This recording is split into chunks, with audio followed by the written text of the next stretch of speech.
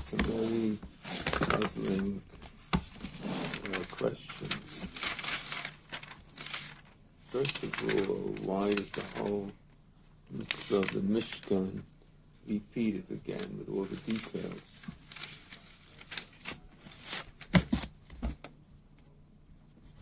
So that's the first question. The second question is, why does it begin with Shabbos? The first thing in the Parsha, Shabbos. Why is Shabbos put up front? Because back in Truman to Tzava, we had all the details of the Mishkan the first time. There the Torah put Shabbos all the way at the end.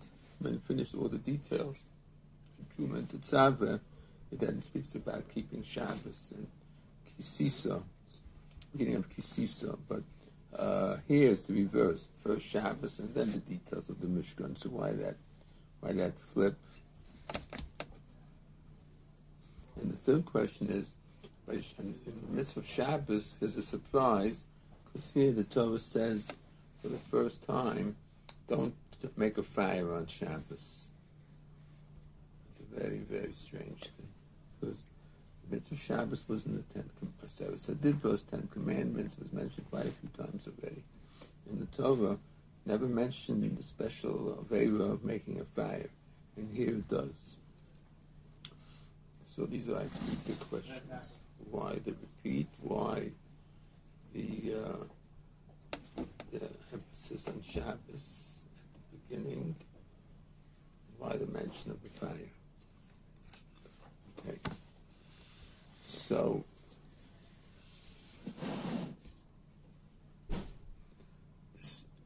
and then there's a general question, which is not necessarily about this week, but general.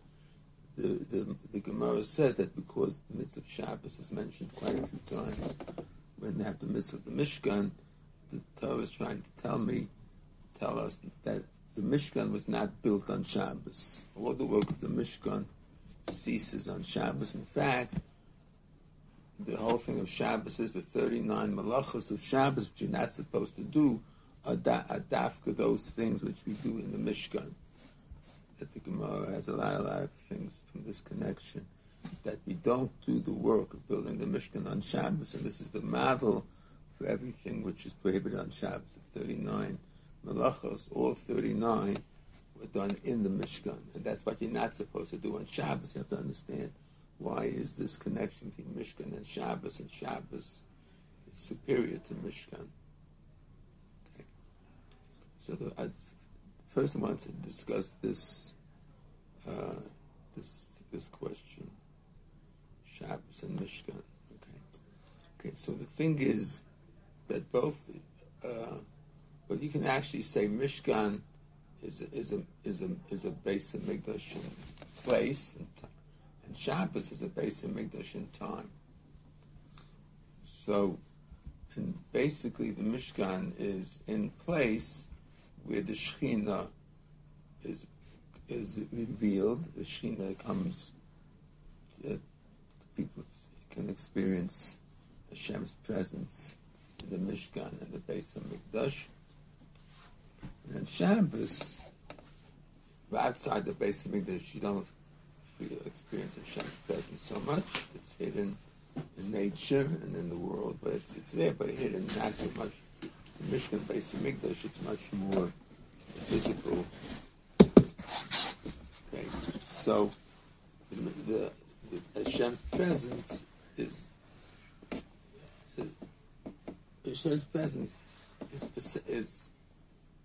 always there, but it's not perceived as much, not nearly as much as it is in the Mishkan or Mikdash. That's in terms of the place. And also in terms of time, we have the 6 days of the week, Hashem is here, but we don't experience it so much. But on Shabbos, we definitely experience Hashem's presence. Okay. So basically what he says is that the concept of unity, that the concept that Hashem is united with the world. So Hashem made the world.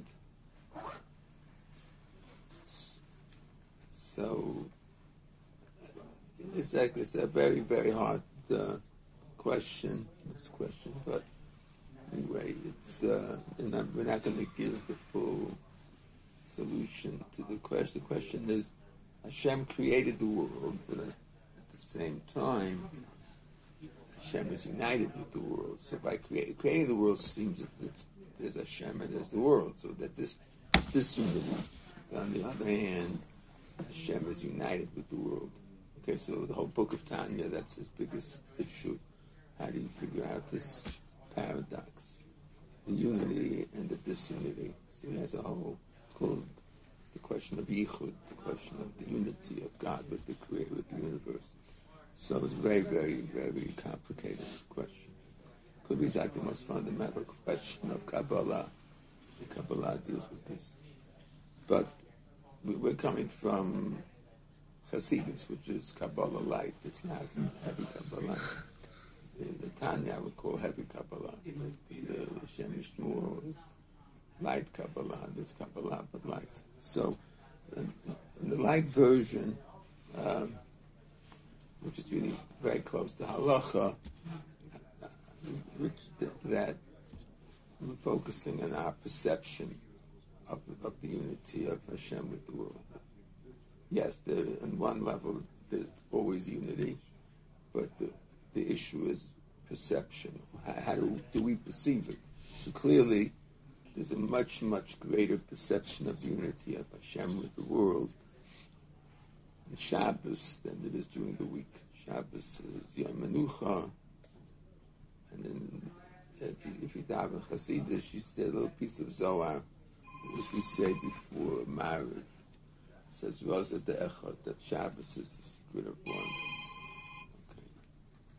Yeah, I'll call you back later. Yeah. So the secret of one, the unity of Hashem and the world is much more apparent and much more perceptible by people who keep Shabbos. If you keep Shabbos, you have this feeling that I'm connected to Hashem very much. That's the menucha. That's what you call the sense of harmony. When you feel connected to Hashem, you have more of a harmony. Menucha. Shabbos, menucha. So that's Shabbos. Shabbos is the Rosa Dechad. It's the idea of unity of God, of the God and the world, Jew being one. And so it's Beis HaMikdash, the same thing. Beis HaMikdash is also, that's already in place. In Makkah, in regular places, I don't sense Hashem so much, but in Mishkan, I do. So that's the difference, being in the Beis Medrash versus being in the street. Just here in this little bubble, if you're in the Beis Medrash, you have one sense of spirituality strong. You go a little bit out of the Beis Medrash, just move out of the building. You're in the outside in the square, you don't feel that same level of connection to Hashem as you do when you're in the Beis Medrash. You open up the Sefer, and the Torah is even more of a sense of perception that I'm closer to Hashem, feel more spiritual. So Mishkan Mikdash is the place of unity with Hashem. Okay. So now let's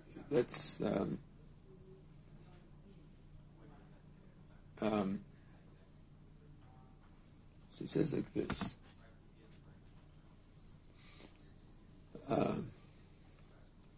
This was discussed once before, that the Mishkan comes up twice in the Torah, in Tumat Tzava, right after Aseret HaDivros, and again in Vayakel after the Egel. Even though everything seems to be identical, but it's completely different concept. Shem Shmuel says the one is the Mishkan after the Aseret HaDivros, and the other is the Mishkan after the Egel. So, in the other discussion that we had, that's what we were talking about, finding Hashem from a high level. It says that there was a very high level of spirituality. You go even higher, that's the Mishkan. And sometimes the opposite, very, very far away from Hashem, the Egel, terrible. And from there you find Hashem, you get a Mishkan. Because you get a Mishkan, or connection to Hashem, or awareness of Hashem's presence from the high level, just I'm high, so I go higher. It's like call that the Mishkan of inspiration. And then you have a Mishkan coming from complete failure, so far away from Hashem.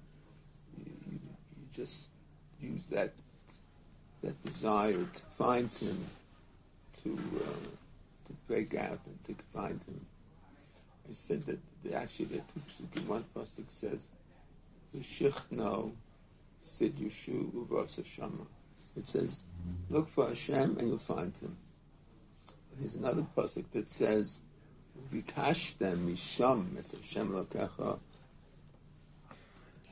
ki sid yushenu b'chol levavcha b'chol nafshecha." It's a much more excruciating and emotional pasuk. It says, "You will search for God from where you are. Search, and you will find Him if you search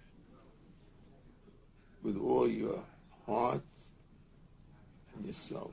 So it's, in other words, first pasuk means that you're already very high, and you just have to maybe walk around the block to get to the Mishkan. But you're already very high, and that's going to get you to the Mishkan.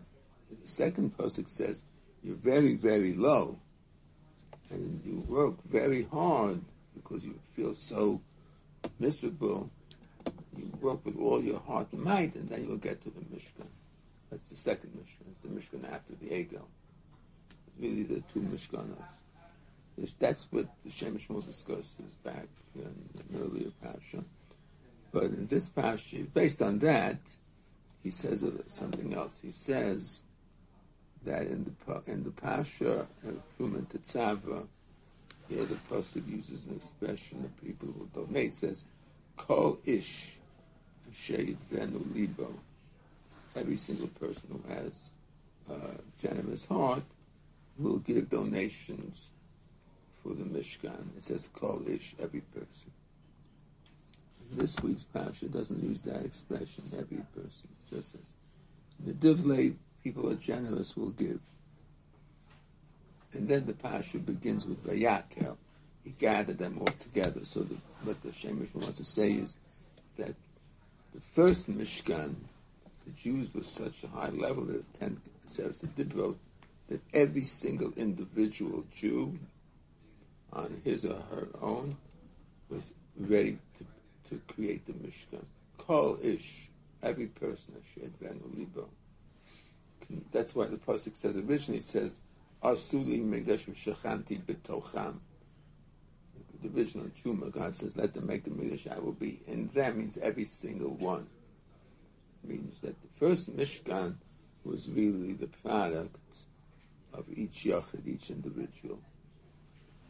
So that's 600,000 individuals gave him Matzah Shekel, but it was really a product of the individual because they were so high in their level of spirituality. But Seres Dibros, each one could, on his or her own, could be the one to create the Mishkan, God's presence. However, after the Egel, the individuals lost that ability. There was a very big drop.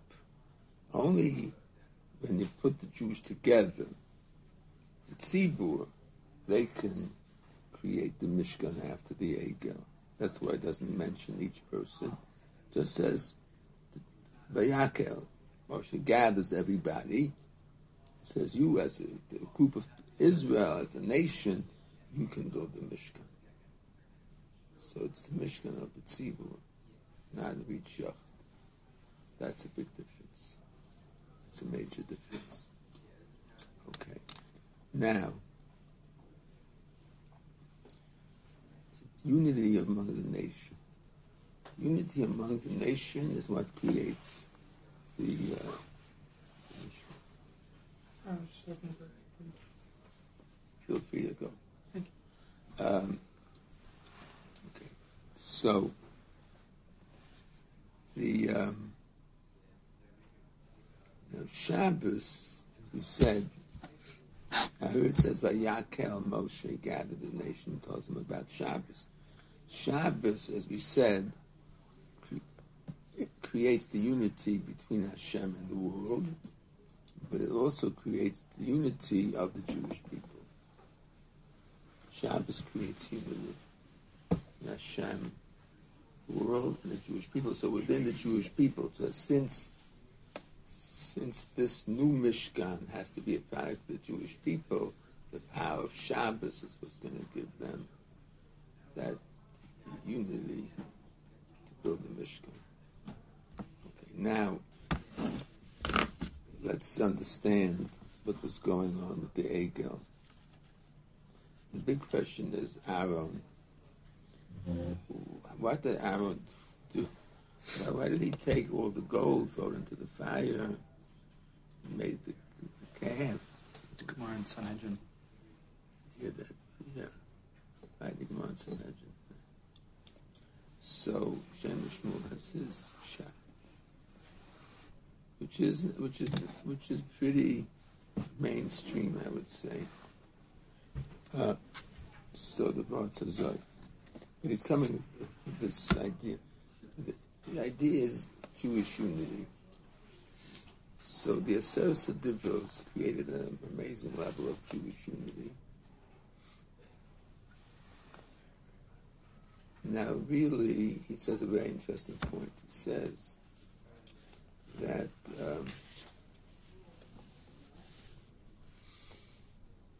he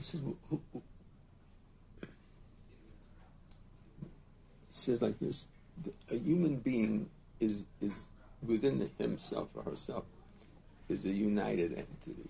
Every part of the body is united to the other parts of the body, and they somehow work together.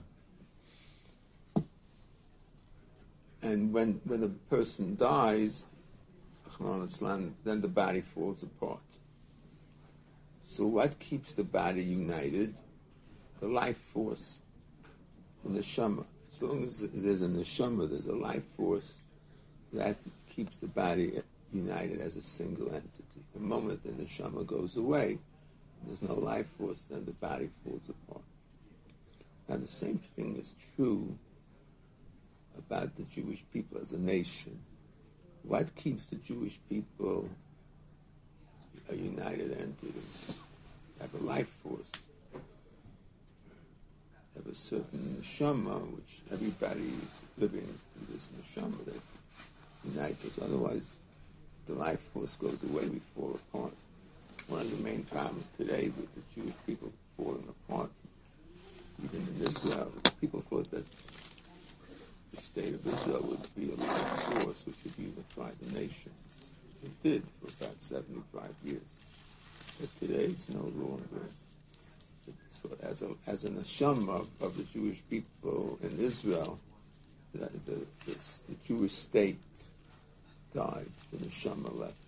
That's why right now the country is in utter disarray. Because they don't have a unifying life force. Some people have the Torah, and the other people have something new. They call it democracy. I don't know what that is because I don't believe in their thing. But they have a different life force, democracy. So therefore, since there's no single life force, the nation is disunited completely. Same thing in America. From Jews have the Torah, and not from Jews also have something. I don't know what it is. They don't seem to have anything left as a life force because they're literally dying as Jews. They said the numbers of Jewish children are just like 90% of Jewish children are only from the religious, the non-religious. There's almost no more non-religious Jewish children in the country anymore. So, because that part of the Jewish people in America has lost its life force, it's lost its neshama, therefore it dies. Like a body without a neshama will die. So you have to have something which unifies, which gives you this life force, and that creates unity. If you don't have it, it dies. So the Jews who got the Seres Adivos, left Egypt, got a Seres Adivos, their life force was Moshe Rabbeinu. He gave them the neshama. Because he did everything. He brought Hashem. So through him, Hashem was the life force of the people, and they left Egypt, they did the Red Sea, they did the Ten Commandments. All of this was the energy which they got from Hashem. But that energy was through Moshe. So Moshe was the neshama. So like I said, there's the Jewish people, all the 600,000 plus people, that's the guf of Am Yisrael who left Mitzrayim. And where is the neshama? Neshama was Moshe Rabbeinu. He was the neshama. So now we understand what happened by the Ego. What happened was he was there neshama, but then he went up for 40 days. Okay, technically the problem was he didn't come back after 40 days, but the real problem, the Shem Mishmur says, he wasn't in this world anymore. During these 40 days, he was more in heaven than here. Maybe his body was there someplace on the mountain, but he was in some kind of prophetic trance, which put him into heaven, and he was dealing with Hashem and the angels, and he was all the things going on in heaven. So he really wasn't here. So his life force wasn't operating, and the Jewish people, that his life force fell apart. This is a very interesting mashal. He says that according to halacha says that as long as the body is alive, it's tahar. The body dies, it gets tumas meis. Because the Hasidic concept is that the Jewish body has kedusha. So as long as it's alive, the kedusha is there. When it dies, the life force, the neshama leaves, the guf, which was the receptacle of kedusha, now gets all the evil forces coming in. Evil replaces kedusha, and now you get tumah, which is the worst of all the tumahs. Tumas mess is the worst of all the tumahs, because the body had so much kedusha. Now that there's no more kedusha, it gets replaced by tumah. So that's what happened to Jewish people since Moshe Rabbeinu was there in the neshama. He left, so tumah came in. So all the evil, first of all, they became completely disunited. Some people said, let's stay loyal to Moshe. Some people said, let's go back to Egypt. And some people said, let's make an idol. All different kinds of theories. Because the tumah got in there. So that was the cause of this thing, the ego. The big problem was disunity. The Jewish people fell apart. Yes? So what was keeping Bnei Yisrael together in Israel in the past 75 years? Like, the what life left? force of the belief in the state of Israel as a Jewish state. That was the neshama? Jewish, that was the neshama. To be identified as a Jew, that's a certain level of neshama that they, the identity of being Jewish, being Am Yisrael. But that identity, that connection. Both Israel's government and their Jewish body is more religious, or even more Jewish than it's ever been. Today, that's what the other side is objecting to. That's why the other side is demonstrating and threatening to destroy the country. They're even asking the Arabs to attack Israel. But why is that? Because they don't identify with the religious life force. So then what about it was as Jewish? As far as the Jewish life force that they've abandoned, they say they don't want a Jewish country. They want now a democratic country for all people. Jews, Arabs, Christians, blacks from Africa. They say we no longer believe in a Jewish state. We only want democratic. So they abandoned that Jewish life force. They want to come up with a new life force, which is not Jewish. So this other life force, which is really a Goyish life force, it's good for America, it's good for Russia, but it's not good for Jews in Israel. The Jewish people and the country of Israel can only exist with a Jewish neshama. Once you replace the Jewish neshama with a non-Jewish neshama, it has to fall, then it's the end. So what happened now is, this has been simmering below the surface, but what happened was that the the original Jewish life force, which was to have a Jewish country, united everybody at the beginning,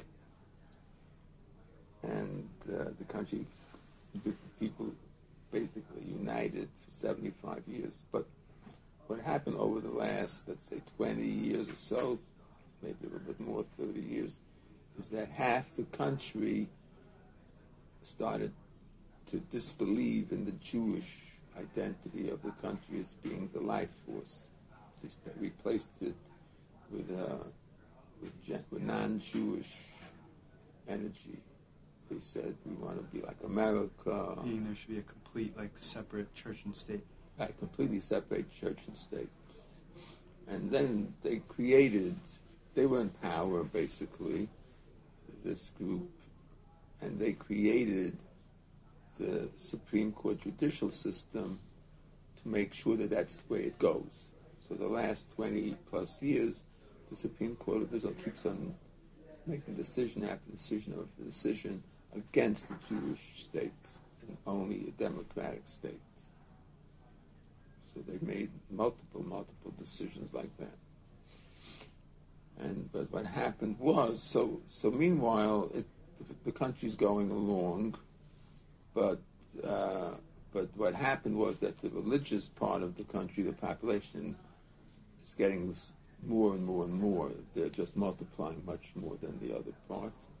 Say more kids. Yeah, double, triple the amount of kids. So let's say the other part of the country is averaging 3, and the religious part of the country is averaging 7, more than twice. So by now, people vote at the age of 18. So the numbers of the people, because of the birth rate, reached already the tilting point, or the turning point, that this now government became the first government in the history of Israel where the religious parties control the majority of the government. So therefore this government already started and wants to do much, much more with the Torah Jewish life force. But the other side, which over the last 20, 30 years has just completely abandoned it, they don't want even Jewish, they don't want anything Jewish, they just want non-Jewish. So for them it's a disaster, because it's not their vision. It's not, they don't identify, they say black and white, we do not want the Jewish state, we do not want the religious state. So for them, but they had this Supreme Court justice set up as like a fail-proof guarantee, because the way it was set up was that the Supreme Court can overrule anything the government does. So whatever the government has been doing for 20 years, the Supreme Court kept on overruling them. So you can't do this, you can't do this, you can't do that. And pushing. It's democratic, not Jewish. So that's why the government which came in now, which is very Jewish, says they're going to cut down the Supreme Court. They're going to change the laws that the Supreme Court does not have the power to overrule the government. The government can overrule the Supreme Court. That's what they want to do. So the side which doesn't want the Jewish state is going berserk, because it's the end of their life. Their life is not Jewish. And this government is saying the life of this country is Jewish. Therefore, we have to curtail the Supreme Court, which is the power, the ultimate power today in Israel is the Supreme Court. They overrule everything. They even took over control of every little decision. They put what they call a legal advisor in every ministry. The advisor is the one who decides what the policy is. The minister recommends, and the legal advisor, Supreme Court, says yes or no. So they can keep on saying no about these religious Jewish things. So therefore, this government wants to change it. That's why the big fight. So I mean, as a believer, I believe that the Jewish side will ultimately succeed. Whether it's going to happen now or 10 years from now, but I can't imagine that Hashem brought us back to Israel for it to fall to have a temporary Jewish state, but then turning into a non-Jewish democracy, Goyish states. It doesn't make any sense to me. I can't believe that Hashem did that. I also can't believe that such a so-called democratic, non-Jewish state will last. I think it'll be wiped out pretty quickly by the Arabs. Because I think that the reason we've been here, Hashem has done a lot of miracles protecting us, but I don't think he would do it for a non-Jewish state. So I don't think it's going. I don't think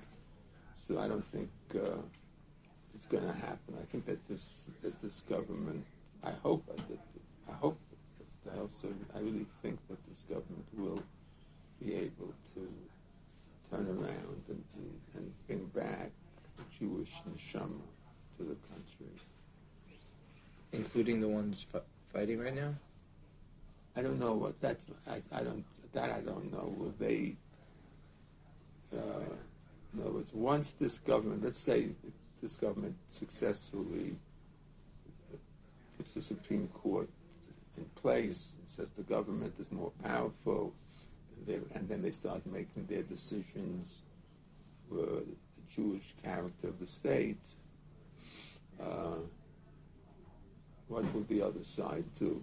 The side which will have been defeated in terms of the country, what will they do? I don't know. Will they? The three possibilities. One possibility is that they'll do tshuva, that they'll accept at least this level, the way they accepted it, let's say for the first 40 or so years, that it is a Jewish state, and that's what. So we got on board with the Jewish state. If today the Jewish state means more Shabbos, kosher, kosher marriages, so good. So we accept it. So they'll do tshuva. Doesn't mean that they'll necessarily be keeping Shabbos, but they'll accept the idea that we're back in the Jewish state, and because of the birth rate, so the religious Jews are now having more to say about things, and they'll accept it, just like the religious Jews accepted the secular Jews running the country for the first 75 years. So they'll accept that the religious Jews are now making more decisions and making the country more religious. The reason that they'll be part of it because it's a Jewish state and they believe in a Jewish state. So that's one possibility. It's not really accepting. It's just more like they don't have a choice. Meaning, because there's... Right. So if they want to live in the country, they will necessarily accept it if the government succeeds. Or they'll say, I don't want to stay in this kind of a country. I don't believe in this anymore, and I want to have a regular non-Jewish democracy, so they will leave. They'll leave. The third possibility, which should be a terrible possibility, is that they'll try to make some kind of revolution and push it towards some kind of a civil war, which is not impossible because we had this a few times in Jewish history. We had a civil war between Malchus Yehuda and Malchus Yisrael. Had a civil war at the Egel. Moshe and the Levium fighting the other Jews. So we had a civil war at the Egel. We had a civil war between the kingdom of Israel, Yeravim ben Nevat, and the kingdom of Rechavam, Yehuda. It was a big, long, and then you had a civil war by Sheni between the Misyavnim and Hashmonaim. So it's not unheard of that Jews have been so split. And Shemesh was explaining that it's because the life force which unites us, which is the Torah, Moshe, goes away. So if you get away, the Jews become very split. It's happened quite a few times. Always in this situation. So that, God forbid, would be the worst possible outcome over here, because that itself could lead to the end of Israel. If it turns into a civil war level kind of things, people shooting one another, stuff like that, that would be terrible. That definitely could be the very end of Israel. So that we hope and pray will never be. I feel like a super majority of both sides don't want that. So I feel like that's very unlikely.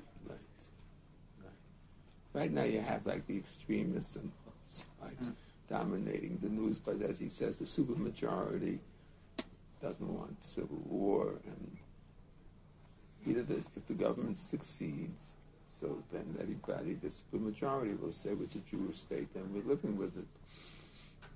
The government doesn't succeed. I can't see the other side, which was in control with the Supreme Court, succeeding. I really don't see them succeeding today because the Supreme Court has made so many decisions against basic Torah, Jewish values that it's, unless the Supreme Court will decide to change, but they very clearly don't want to change. I don't see how we can. I can't see how the other side can win because, for example, one of the Supreme Court says is they want to remove. They already decided. It's only a question of a few more months. They gave like different deadlines, and now it's supposedly it's like the last deadline. They want to get rid of any exemptions for anybody in the yeshiva from going to the army. They want to make it universal. Every single boy, 18, must go to the army. Panovich, Mir, all these hundreds of thousands of boys that they don't go to the army, and they said they must go to the army. So that's like a life and death issue. That world is never going to give in on the army. Now that they have the power, and the Supreme Court's insisting that they must go to the army, there's no compromise possible. Also, the Supreme Court is saying that any new housing in the settlements, they decide yes or no, and they've been blowing up hundreds of houses over these years. And for the settlers, it's also a life and death issue. They can't compromise on that. They can't say some group of people who don't believe in settlements and believe in the democracy, non-Jewish country, can tell us not to live in Israel because our basic mitzvah is to live in a place in Israel, and they blow up our houses like they did at Gush Katif. They took 10,000 people out of their homes and blew it up.